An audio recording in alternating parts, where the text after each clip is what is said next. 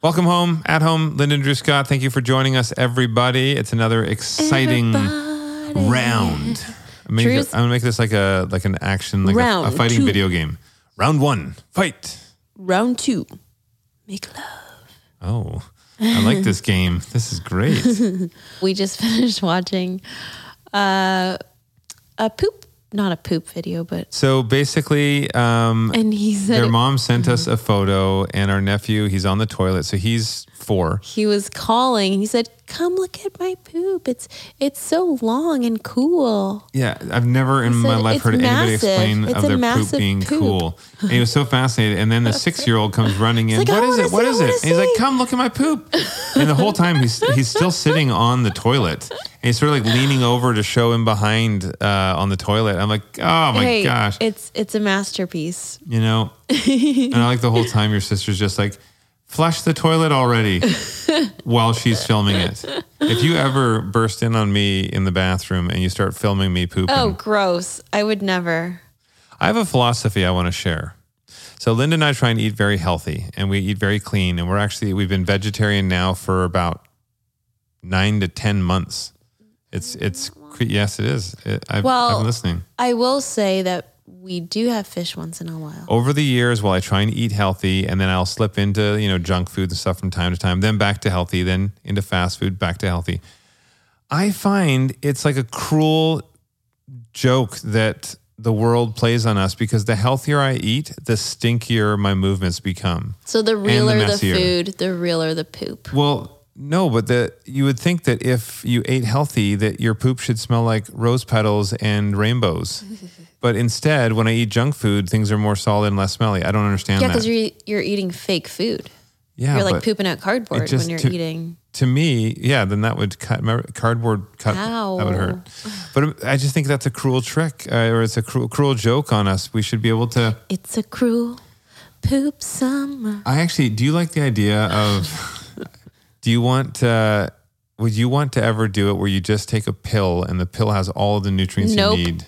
Oh, well, nutrients, yes. But I do enjoy eating. I love eating. Oh, I know. I know you do. I enjoy amazing tasting food, but think of all the time prepping meals and then eating and several times a day, when you could just go like boop, like an astronaut. You just have a tiny little thing and it's your full meal.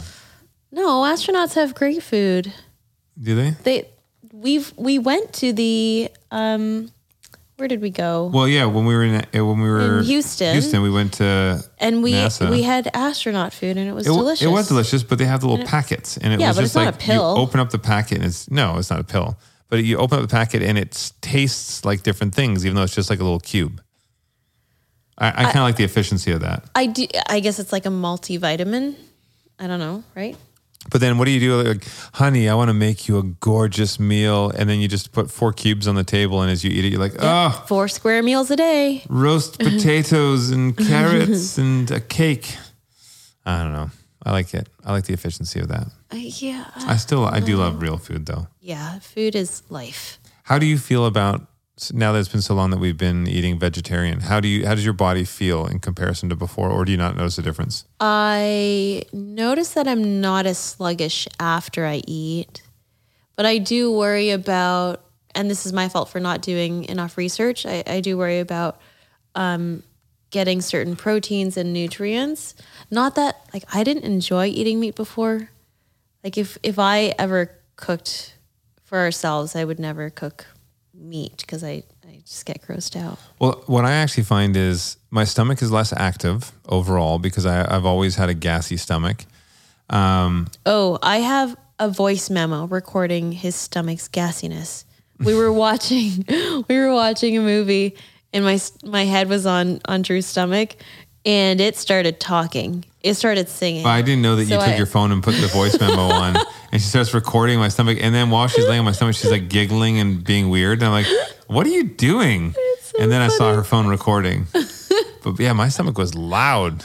And it was like it was talking. It was like, wait, should I play it? Could you guys hear it if I play it? You can try, but I apologize for this, everyone. This has nothing to do with this episode, but everything to do with life.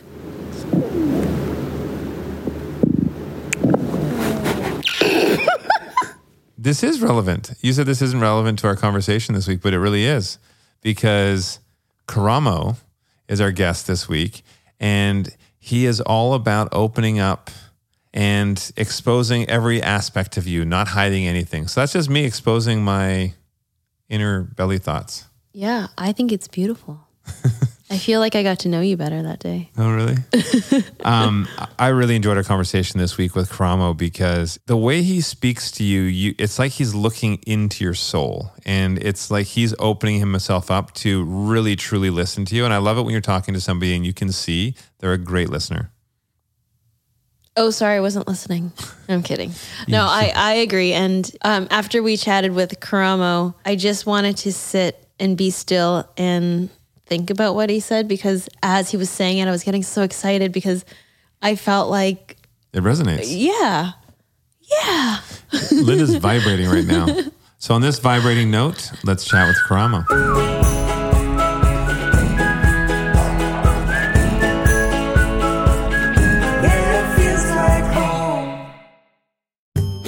Okay, if ADT wasn't professional enough, now ADT installs Google Nest products with their smart home security systems, because ADT believes the smarter the home, the safer the security. I mean, what are they going to do next? They're going to start a country singing career. I would listen to a country band named ADT. Also, I like to know what's happening at our front door from virtually anywhere with my Google Nest doorbell. Just saying. Your Google Nest doorbell? I said our.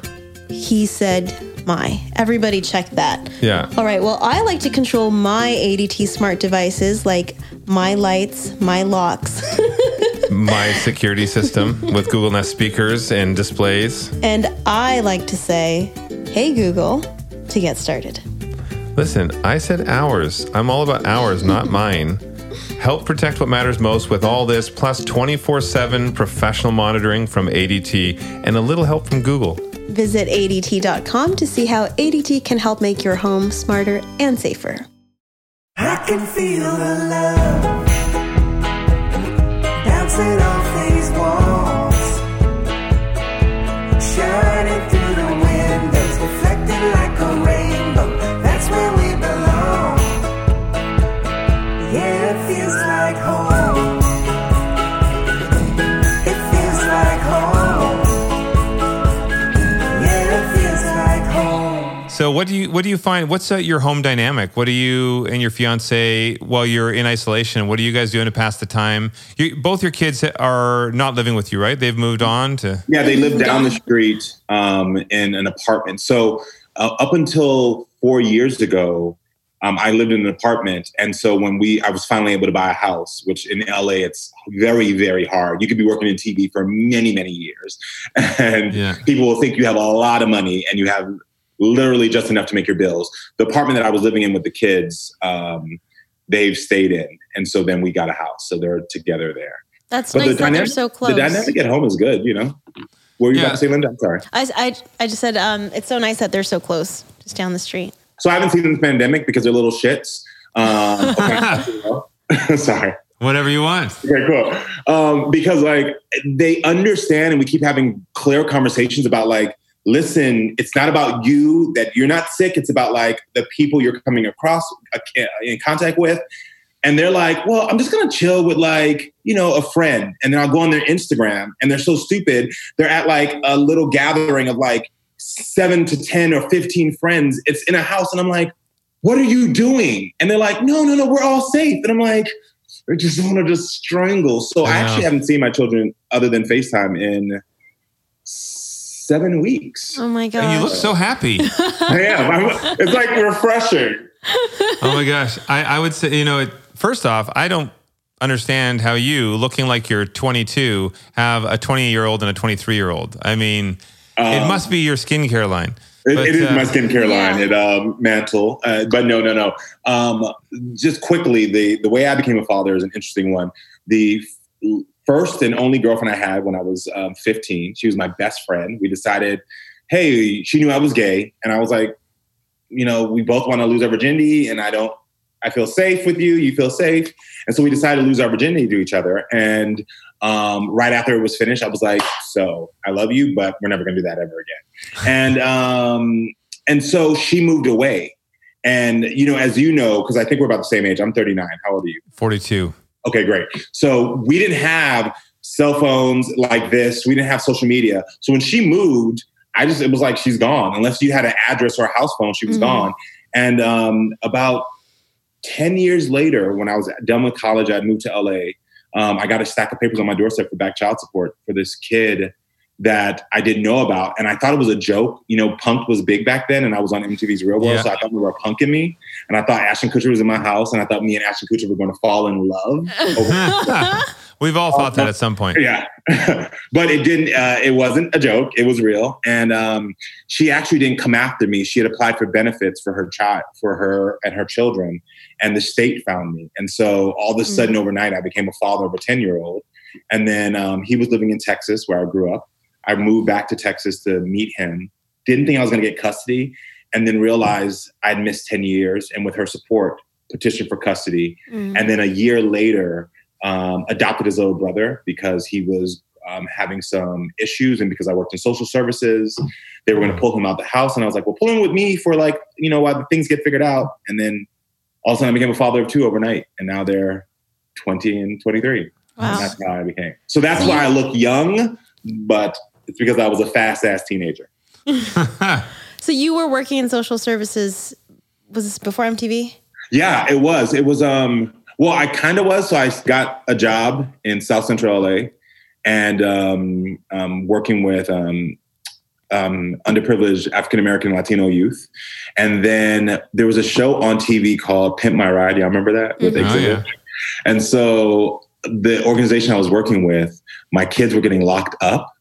And so I went down to MTV to protest. Like, I'm straight out of college. So I did a PowerPoint presentation, got a couple of the moms, got one of the local news stations to come down. I was thinking yo, I'm the man, I'm doing this. And I got there and some woman came out and was like, who did this? Who organized this? And I was like, me, fighting the man, get the show off of TV. It's a bad image for kids. They're stealing from other people's cars because your show says it's good. And she was like, will you come back the next day? And I was like, oh my gosh, I'm about to make change. Literally went back to work the next day and they were like, we want to cast you on The Real World because you're gay and black and crazy. And and I was like, hell yeah, literally quit my job 2 weeks later. Don't know what happened to those children. Don't know what happened to those mothers. Just young and irresponsible. And that's how I got on MTV. So I was working in it for a little bit and then got on MTV and then, had to get back into it after you realize reality television isn't a real job unless they're giving you multiple seasons. Yeah, exactly. Well, that's one thing we hear all the time. People think, oh, you're on TV and new talent that want to have a TV show. They're like, I just want to get a show, just one season, make it rich, and then I'm off to my own thing. I'm like, that ain't how it works. That's not how it works at all. You know what I mean? No. You need a multiple. In the beginning, I was making more money when I was right out of high school than I did when, season 1, you got to prove yourself and then you continue after season 1. Yeah. So it's so real. And I'm glad you said that because people look at us where we are now and they think, oh, season 1, you're banking and all that stuff. And it's like, no, it's a journey. I was making more like you working in social services, which made nothing more than I made on any reality show I did until I got Queer Eye. And then it was like, oh, you're getting a real salary and you're getting seasons and blah, blah, blah, Yeah. At such a young age, when you were planning that first protest, what in you drove you to do that? Now it doesn't seem easy now, but we have so many resources now and it's normal to see. Yeah. But easier for bigger reach as well. Yeah. Back then, what was it that drove you to push for something like that? Well, I mean, I grew up Black and gay in the South to immigrant parents. And so I feel like I've always had to fight for what's right. And then my friend group has always been very diverse. And when you're growing up in Texas and you have your Jewish friend being called really horrible names by other white people. And I didn't understand that because I was like, both of y'all are white. What are y'all doing? And then one of my best friends was Haitian and the other one was Asian. And then people are making comments to them. And it was like, you get into this mentality very quickly that either you're going to accept it and allow it to affect your self-esteem negatively, or you're going to fight against it. And luckily, I learned that, not only bringing attention to it, but really having solution steps is what's important. It's one of the things that I think we're missing nowadays. Like, I love that young people want to get on social media and post about, something that happens and, bring attention and, but then after a week, it's done. And you've forgotten about it and you've moved on and there's no real sustainable action steps. And that's why I don't think we see any change. So for me back then, doing the PowerPoint presentation, going to MTV was the first action step along of 6 that I didn't accomplish because I was young and fame got into the way. But it was very much like, I have to make change because if I see something influencing these young Black and brown boys, if I don't do something now, it's just going to continue on and on. Mm-hmm. And the first step in my mind was get it off the air.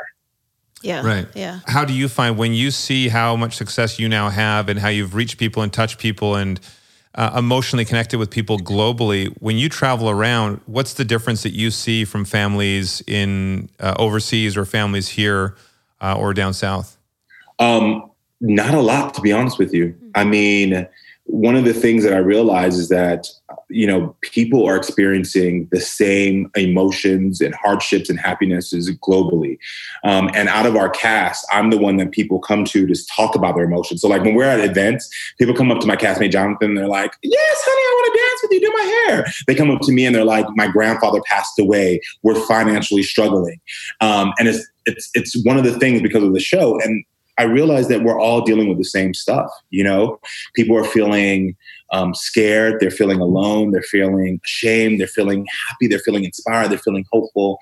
And so that's why there's not that many feeling words. So if you can just tap into that, you can give a generic solution. I don't try not to, but you can give a solution that's going to inspire them because, somebody in Japan, when we were there, was dealing with the same things that I've seen people deal with in, here in America. Like one of the episodes, her name was Yoko. She was amazing. And literally she talked about the fact that she felt like she wasn't worthy because she wasn't the good daughter. Mm-hmm. And literally in season 5 that's coming up, I can't give away details, but literally there's the exact same story of somebody being like, I'm not as good as the older sibling and why, and it's this thing of like, people comparing themselves and losing themselves and feeling down on themselves because they don't think they're as worthy as somebody else who's accomplished or done certain things. And so, if you can just tap into it, you realize that we're more alike than we are different. Mm-hmm. Yeah. And I think it's beautiful when we were reading up on you. The one point that I just couldn't stop thinking about was your outlook on, I don't even want to say coming out. Instead of calling it coming out, you should look at it as allowing people or inviting people into your life. Yeah. And I think that's just such a powerful and simple pivot of language that, releases the burden of the person who has to do it or chooses to do it. Yeah. It's less about this and it's more about this kind of a feeling. Yeah. Whether it's coming out with a secret or like a feeling, like you shouldn't have to come out. Like it's about inviting people in. And I thought that was really cool. Thank you. Yeah, I'm a big believer that there's small shifts in the way that we, or pivots, as you said, in the way that we share things or express ourselves, like really do have dramatic changes. When I worked in social work, I worked here in LA at the LGBT Center, and my youth, I realized if I said one thing, it changed the way that they looked at it versus another way. And so let me give you another example. Obviously, you talked about letting people in because I do believe that's the process we're doing, is that you're deciding who you want to let into your life. Mm-hmm. And you shouldn't feel pressure to do that with people who are strangers or people, and it doesn't make you ashamed of who you are. It gives you the power to decide who you want to let into the personal parts of your life. I appreciate you guys, I know you guys, but I don't know every aspect of your life. And as we get to know each other more, you'll let me in. And that's because you trust me and you love me. And that's okay. It doesn't mean you're ashamed of those parts. Yeah. But another shift in language that I say to the kids, and this is another example, is, when someone says, how old are you? I usually ask them, what chapter in your life are you? And the reason I say that is because when you think about age as chapters and you think about chapters as a book, it makes you really realize that if this was the final chapter, how is this going to be written? Am I doing things that make me happy? Am I trying new things? Because when we talk about age for us, a lot of people seems we're afraid to talk about death, first of all. And so it seems like, oh, it's whenever, it's coming, it's just another moment. But when you think about a book and a chapter, that book has a close. And if you think about each chapter, you want to know, what are you going to look back and read on? Is it going to be exciting for you? And I realized when I said that to the kids, that little shift in language, all of a sudden they're like, oh my gosh, what do I want to write in this chapter? It just became a different way of approaching their lives versus me saying, how old are you now? And we all get that question that's so generic. And we're like, oh, I'm 12, I'm 13, I'm 45, I'm 42, whatever. And you just move on with it instead of realizing that what you're doing actually now is writing a new chapter, and you should be figuring out how much stuff you want to do in this chapter that's going to make you happy and bring you joy. And by the way, you're saying how you like the idea of people, letting people in when you're comfortable with them, when you know more about them, when you love them. Linda must be like the epitome of what you're looking for in somebody, because she lets everybody in so deep. And within one time of meeting somebody, she will say, love you. Oh, that's actually sweet. I actually like this conversation, she's going to say, bye, love you. Yeah. I will say it back. Don't worry. Thank you. Done. I mean, that's really sweet, but I mean, I do find that I can connect easily with people, but I've found that lately I've been learning to be more protective of of how much I share and what I choose to share. I think because people who know me as being like super happy and positive and bright all the time, sometimes I find that is a burden to upkeep, and I'm not allowed to show feelings that are contrary to that. So Amen. I've been trying to be more protective of just how I feel, how much I feel, and like who I share it with. Well, and also with the relationships, some people that you let in can be very exhausting, and it's draining and it can bring out a more negative energy But I think the more you understand of yourself, like, I don't choose to share my current challenge with a certain someone.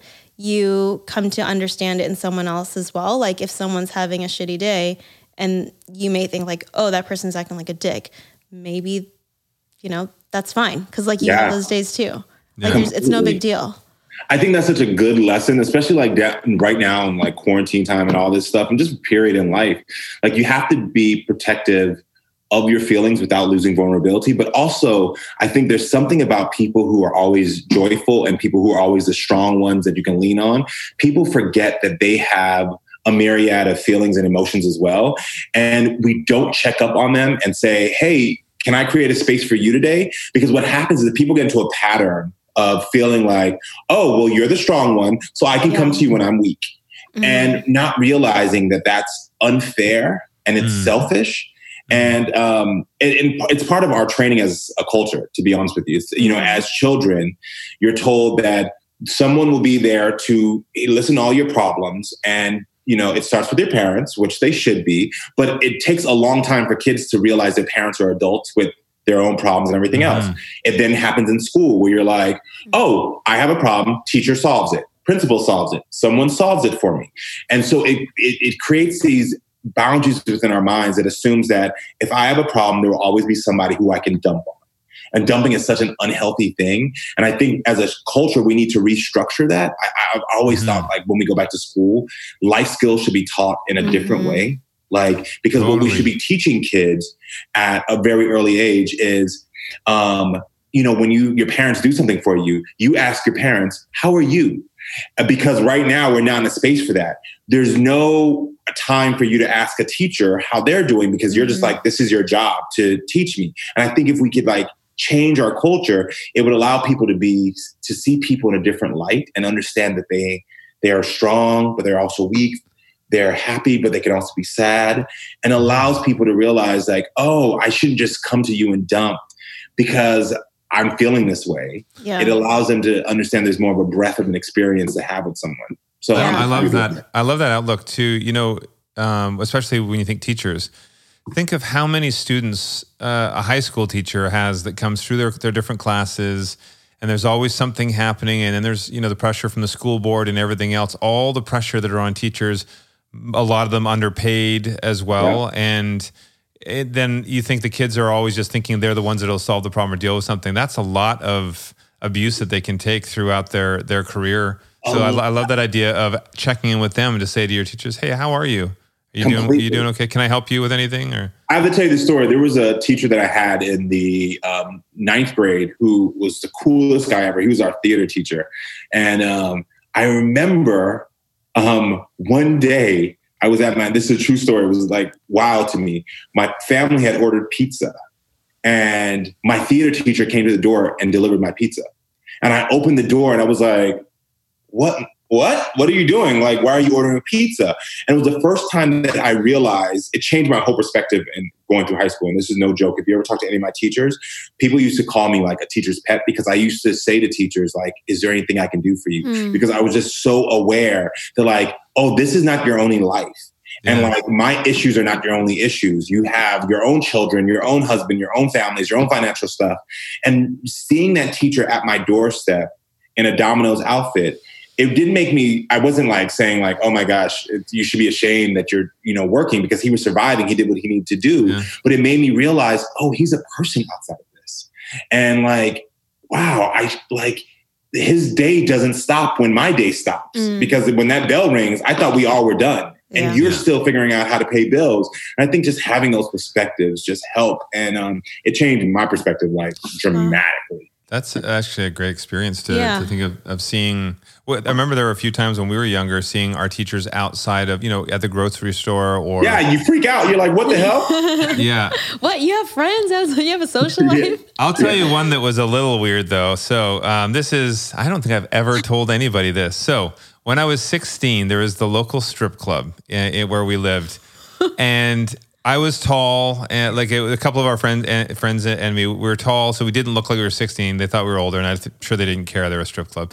But we were like, we got to go in there. This is like the coolest thing ever. We got to check this out because we're just immature 16-year-olds. Yeah. And so we walk in, try and act all confident, and we go in, and there's like a stage, and there's someone dancing.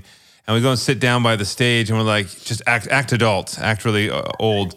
Nobody was in there. Nobody gave a shit. Nobody even looked at us. And then I look over, and one of our high school teachers was sitting. It was lunchtime, and they were sitting at the table next to us. And we were just like, this is too weird. We have to go. Oh we have to go right now. Did the high school teacher see you? I honestly can't remember if they did. I know I never spoke to them about it.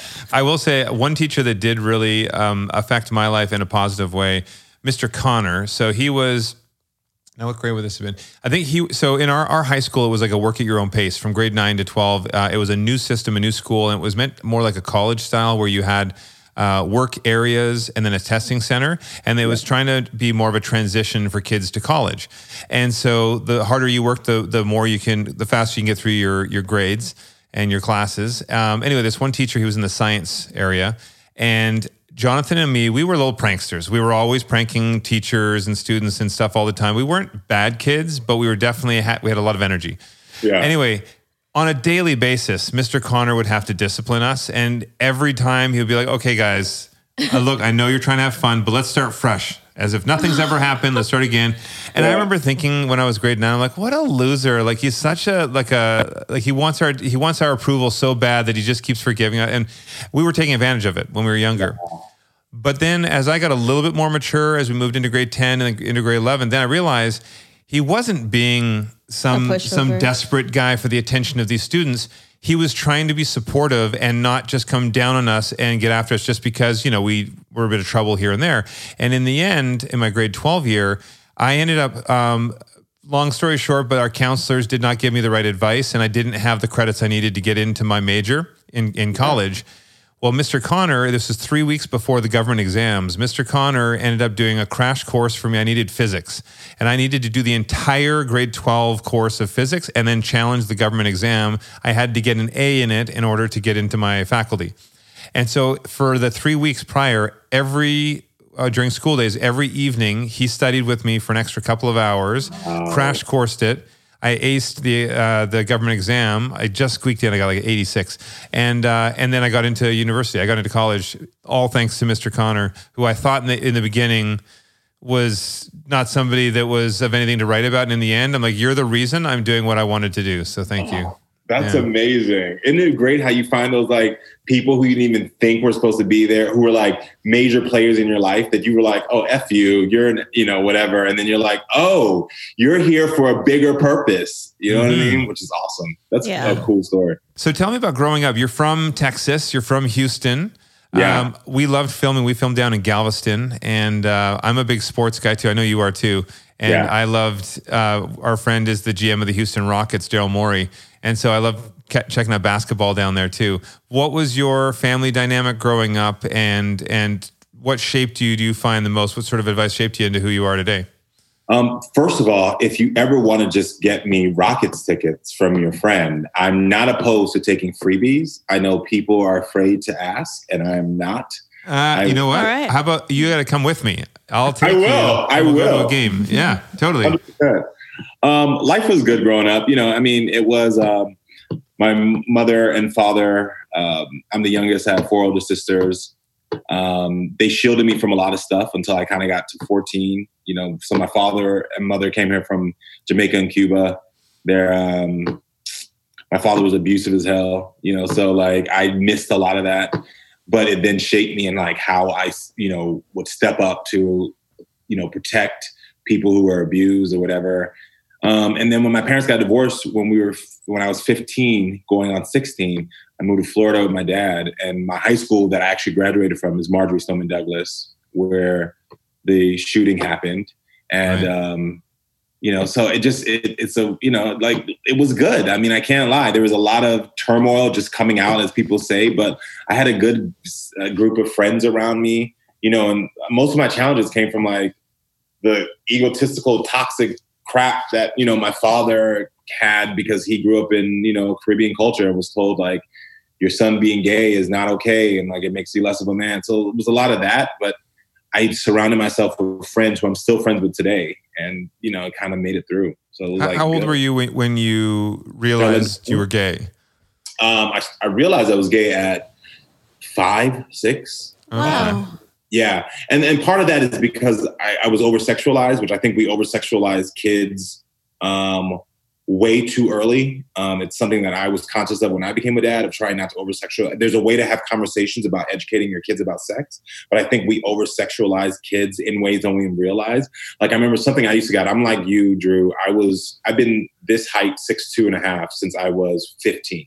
Mm-hmm. And I've been the same kind of body size. I'm maybe a little bit skinnier, but I was always bigger. And so I remember early on, people always come up to me and being like, how many girls you got? How much sex do you have? And it was like these questions that you ask little boys that you think is like, oh, we're connecting, we're seeing how, what they are, but you're really just over-sexualizing a child before they need to be sexualized, because now all of a sudden I felt like, oh, I'm supposed to have multiple relationships. Oh, I'm supposed to be having sex. Oh, I'm supposed to be doing this and that, when those conversations wouldn't have happened if people weren't sexualizing me. And so because of that, I remember thinking about sex, not my sexuality, but sex and who I wanted to have sex with at such an early age, because I was over-sexualized. And I was very different from that, in the sense that I was the most extremely awkward person around girls in high school. I was not thinking about sex. I was just thinking about, will I have the courage to just ask them on a date? Which is a very normal experience. That's a beautiful experience. You know what I mean? But no, I'm just saying, it was the toxic guys around me. Like my fathers and uncles from early on always asked me like questions about sex. And but you said at 5 or 6, you realized you were gay. Yeah, because what would happen is that, so for instance, uncles would come around and they would say, oh, that's your little girlfriend. You know what I mean? Like you're going to have, like they would ask me questions about like, oh, so you got a kiss yet? You kissing her yet? And so what happens is that because you're sexualizing me now, I then would go into my room and be like, at 5 and 6, I remember this in kindergarten, me thinking like, well, I don't want to kiss her, but I do want to kiss him. So immediately it went from sex, from being, like just having conversations that they thought were harmless, to me now thinking about sex when I shouldn't have been thinking about sex at 5 or 6. So I didn't have the language to know I was gay. All I had was, oh, I don't want to kiss her, and everyone keeps telling me I should be kissing her.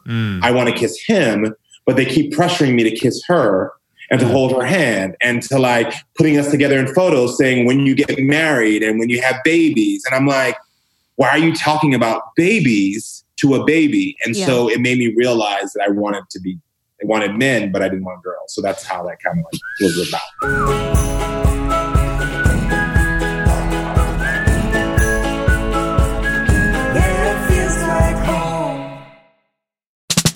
ADT now professionally installs Google Nest products with their smart home security systems because ADT believes the smarter the home, the safer the security. Help protect what matters most with 24/7 professional monitoring from ADT and a little help from Google. You said that very professionally. I try.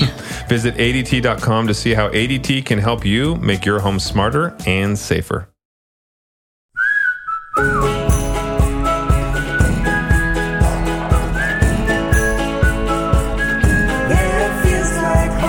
I have a question for you because I know you've worked so much in the LGBTQ community, supporting as well, and it's something that I've always been curious about. And obviously, with the childcare working that you've done and everything too, we see a lot nowadays. A lot of people, they don't want to label their children. They don't want to label their children boy or girl. They don't want to stereotype them with pinks and blues, but also. They're talking about letting the children decide who they are, what they relate to, whether it's female or male.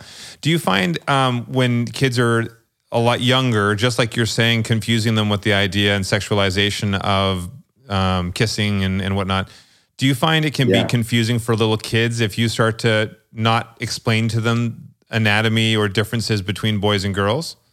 Yeah, I think there's a way to discuss anatomy. And I think that's a healthy thing for parents to do early on, because I think that too often we get older, and especially girls that I, have or are friends, they're not told about their bodies until later on in life. You know what I mean? Like, it's like the minute they start having their period is like when we're going to start talking about their bodies. And that by then, there should have already been conversations about your body and what your anatomy is. And there's ways to have that in a healthy conversation that's not sexualizing. I think when it comes to gender identity, I do believe that there's a space to talk to kids about how they're assigned at birth. So it's, I sometimes feel like we get into I get in trouble with this all the time, just to let you know. I think we get into a space where we become a PC culture where we tell people don't put up blue or pink because you're now defining your child's gender. And I'm like, well, I mean, really, if I put up purple, it doesn't matter. The color doesn't define. So like, if someone wants to do that, it's fine, because really what you should be teaching people is saying, as you're talking to your child about their anatomy, also be open to saying, how do you feel about your anatomy? Like giving them the space, because all trans youth I've ever talked to, by the time they're 3, 4, 5, ironically, and this is hard for us to experience because we didn't go through it. So it's like when you think about being 3 and being like, I'm in the wrong body, I don't understand that because I didn't go through it. Yeah. But it's the same thing when I tell people I knew I was gay at 5. They're like, really? You knew so early? And I'm like, well, in my experience, I knew immediately this was not what I wanted, that this was what I wanted. But I don't think that we should get so PC of getting into the space of like, you can't put up pink and you can't put up blue and whatever the case may be. It's about helping parents to understand, or helping families to understand, that as you're talking about anatomy and as your child is growing, leave a space open for them to come to you and communicate honestly about what they're feeling. And I think you don't have to specify gender. It's about what I did with my kids, to be honest with you. I did this and we have a great relationship, and I've heard them talk about it. So I'm not just speaking for them, now that they're older. But when they were younger, I would always say, hey, if there's something you want to share, I'm going to promise you 2 things. First of all, I'm not going to get mad because you're sharing with your honest feelings. And secondly, I'm not going to share your feelings with other people unless you give me permission. And it created this space where, I was in a place where my kids can come to me, and what we have in our house is they would say, on King and Prince.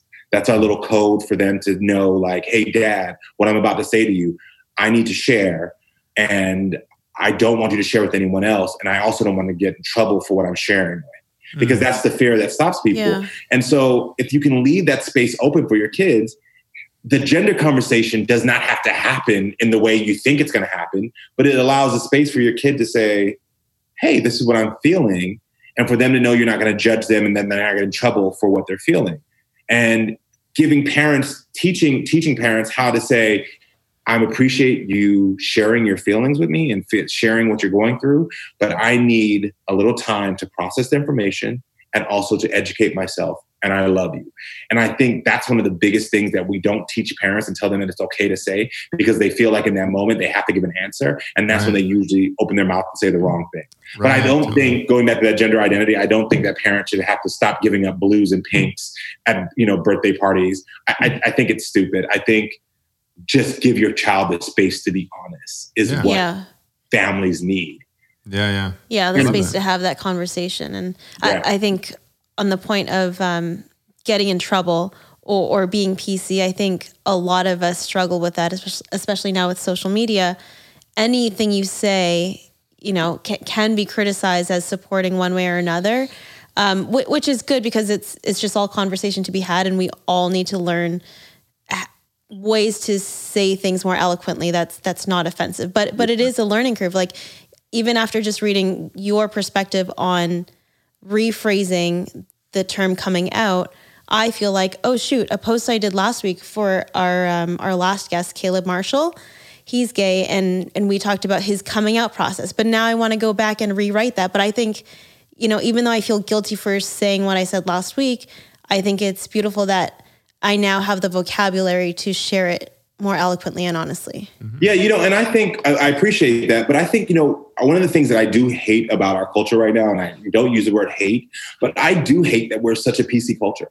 And I don't think conversations on social media are constructive. I don't think, we've gotten to this place where people can't express what they're feeling. And so we're not really having any real conversations. We're just bullying people in the corners. And I don't like that.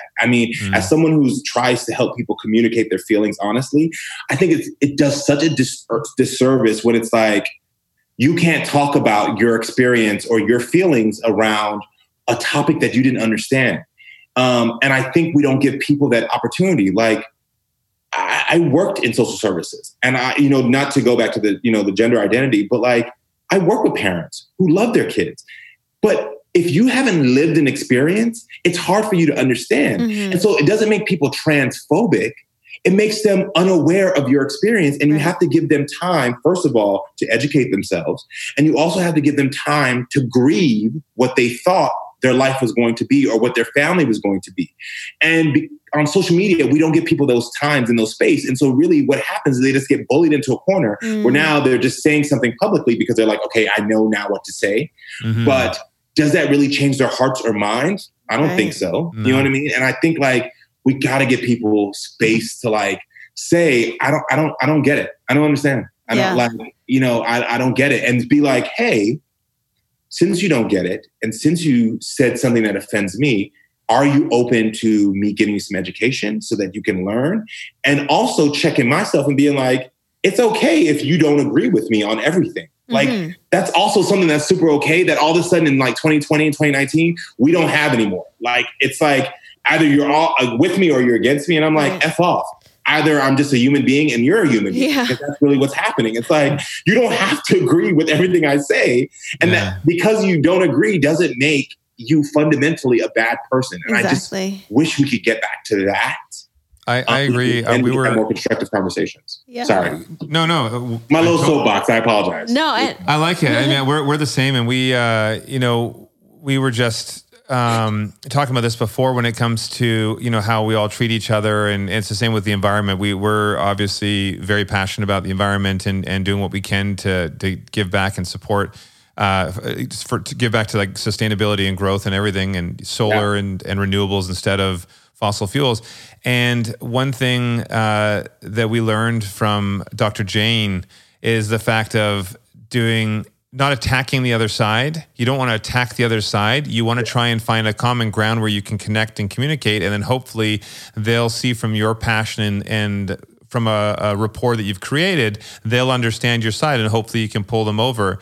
And that's what I truly love, that sort of way of thinking, because anytime you attack anybody, I know anytime someone comes at me aggressively, my wall is up and I'm ready to fight. And so it's the same in any aspect of life, in any relationships and with any communication. Yeah. I think all of this really distills down to us needing to take the time to have conversations.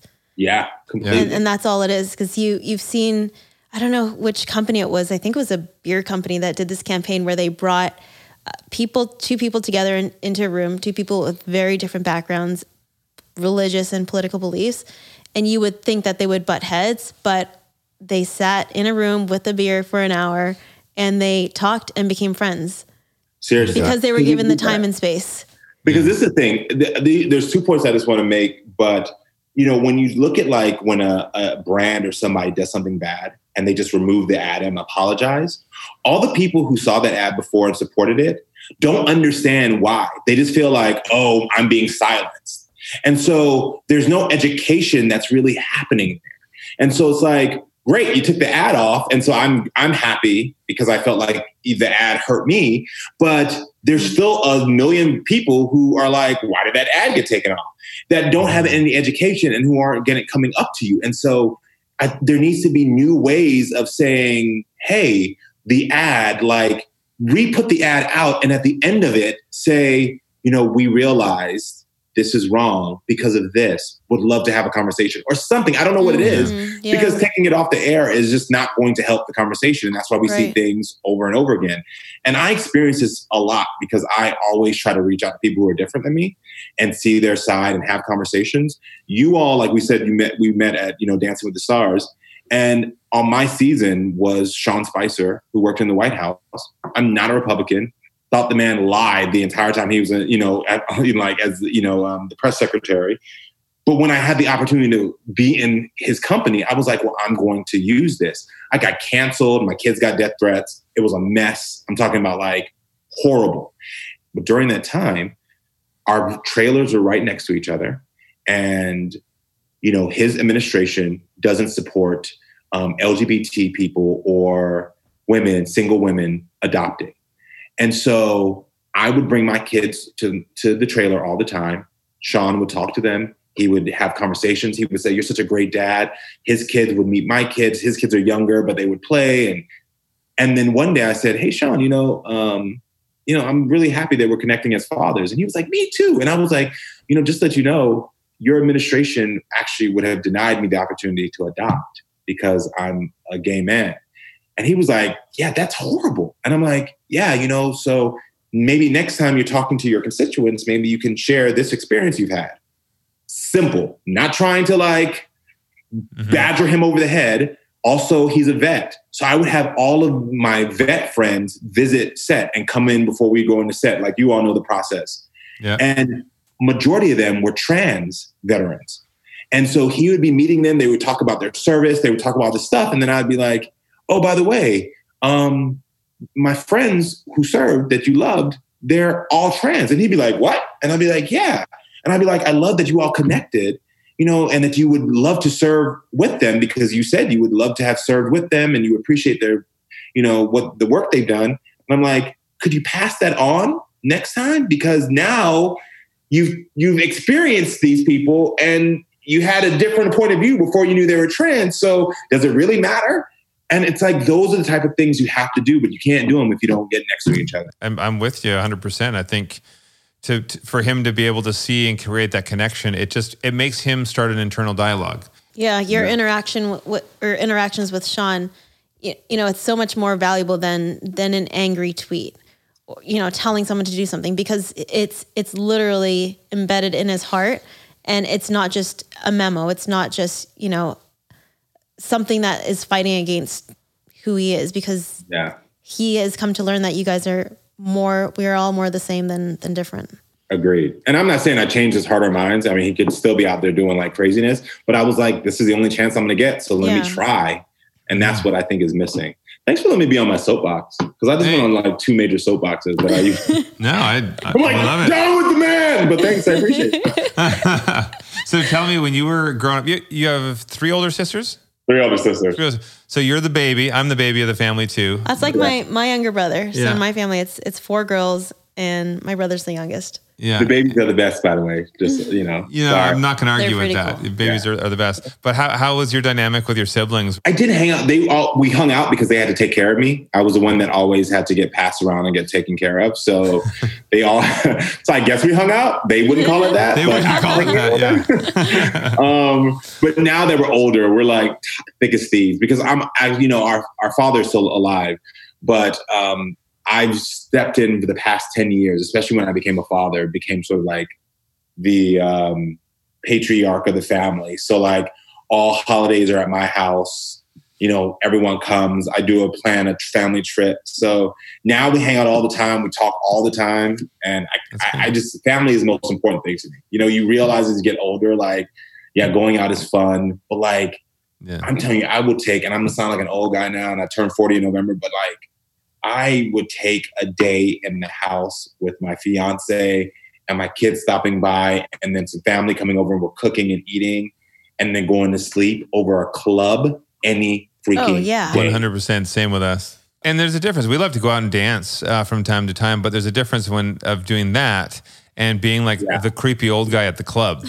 Like I'm glad that Linda and I are together because I have no desire to ever be that person. You can be the creepy old guy in the living room. Just with Linda. Oh, that's so sweet. Speaking of family, you have a whole other family with Queer Eye, and I want to hear a little bit of how you initially got pulled into the group there and what that experience has been like for you. It's great, you know. It's you're managing 4 different other personalities, and we all have the same goal, which is really nice. But, you know, there's times that they get on my nerves and there's times that they don't, you know. And I think also just naturally you gravitate to people who are similar to you. So we all love each other. We all work really well together. But like Bobby and Tan, I gravitate to more. And this is not shady like with Anthony or Jonathan or anything.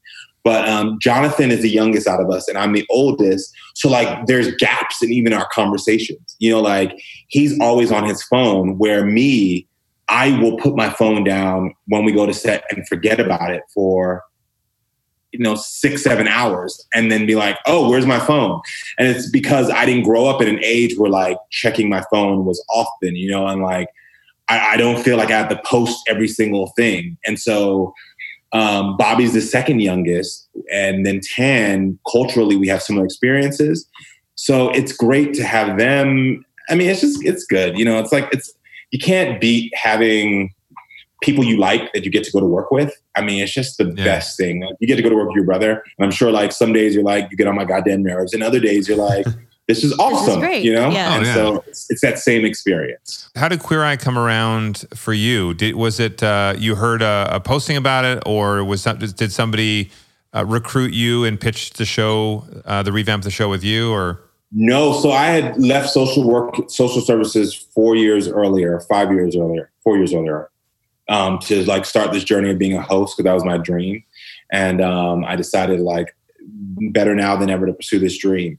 And so I had made some success. I was like working for Oprah Winfrey Network for a digital show. Then I worked for HuffPost Live, and that was a thing as an on-air talent and host. And then I had that MTV show I hosted, but none of them were really popping off. I still, was like making bills just enough, And then the MTV show had finished, and I was in bed watching Watch What Happens Live, and Carson Kressley was on, and he said they were bringing back Queer Eye. And I called my agent the next morning and was like, oh, I got to get on that show. And he was like, they're done with the casting. Sorry, you were shooting your show, so we couldn't put you out for it. And I literally said, I'm not taking no for an answer. Someone needs to see me, please. And not in an asshole way, just sort of like they have to be able to see me. They have to be able to see me. And he called in a favor to the head of casting to say, can you see my client? They hadn't started the chemistry test yet. They had only done the major casting, but they were dwindling it down like the next week to the final 60 to bring for the chemistry test.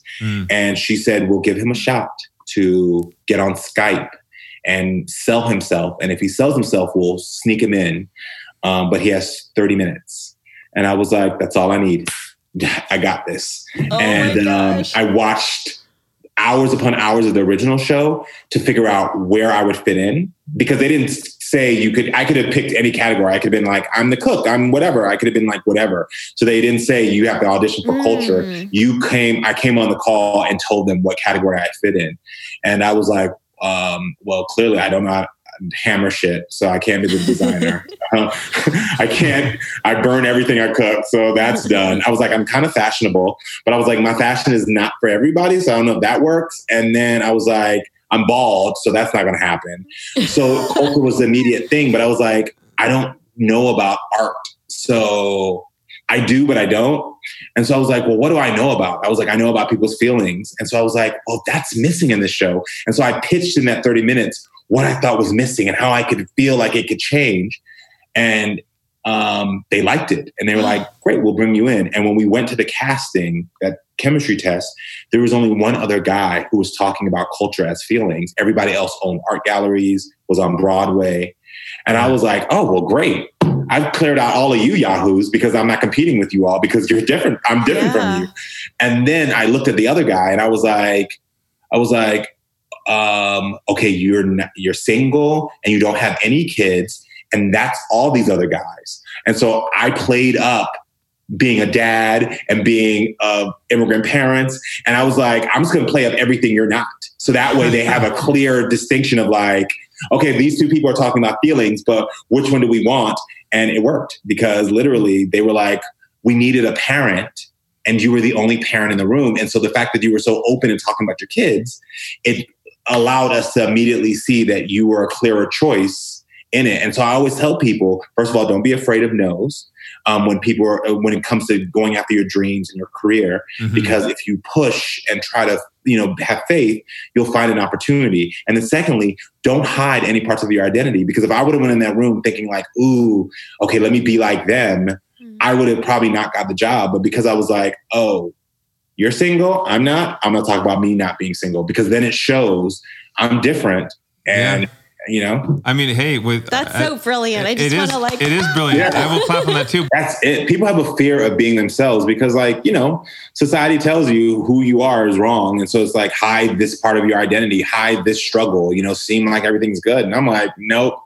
That's why I don't have, as you got on this interview, you were like, well, what can we talk about? And I was like, anything, because I've had great days. I've also had train wrecks when I was doing 8 balls of cocaine, for a year and a half up and down Hollywood Boulevard in West Hollywood, thinking like, oh my gosh, I'm living the Hollywood life. To then getting sober, like to having a baby mama, to being gay. I mean, I'm like, I gotta share it because all of these things make me me and they make me unique from someone else. And I think that's part of my success of why in 4.5 years, 5 years, my career just keeps climbing because I'm not hiding any part of myself. And I think people feel very comfortable around me because they're like, oh, we don't have to figure out who this guy is. He's kind of told us already. So great.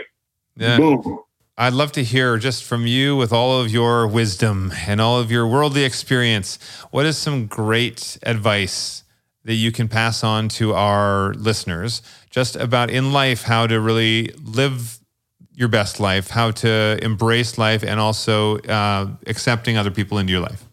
Yeah, sure. I say the biggest thing that I would probably want to leave people with is comparison is the thief of joy. And I think people need to understand it's important as you go through life, as you matriculate through life, not to compare yourself to other people or other people's experience.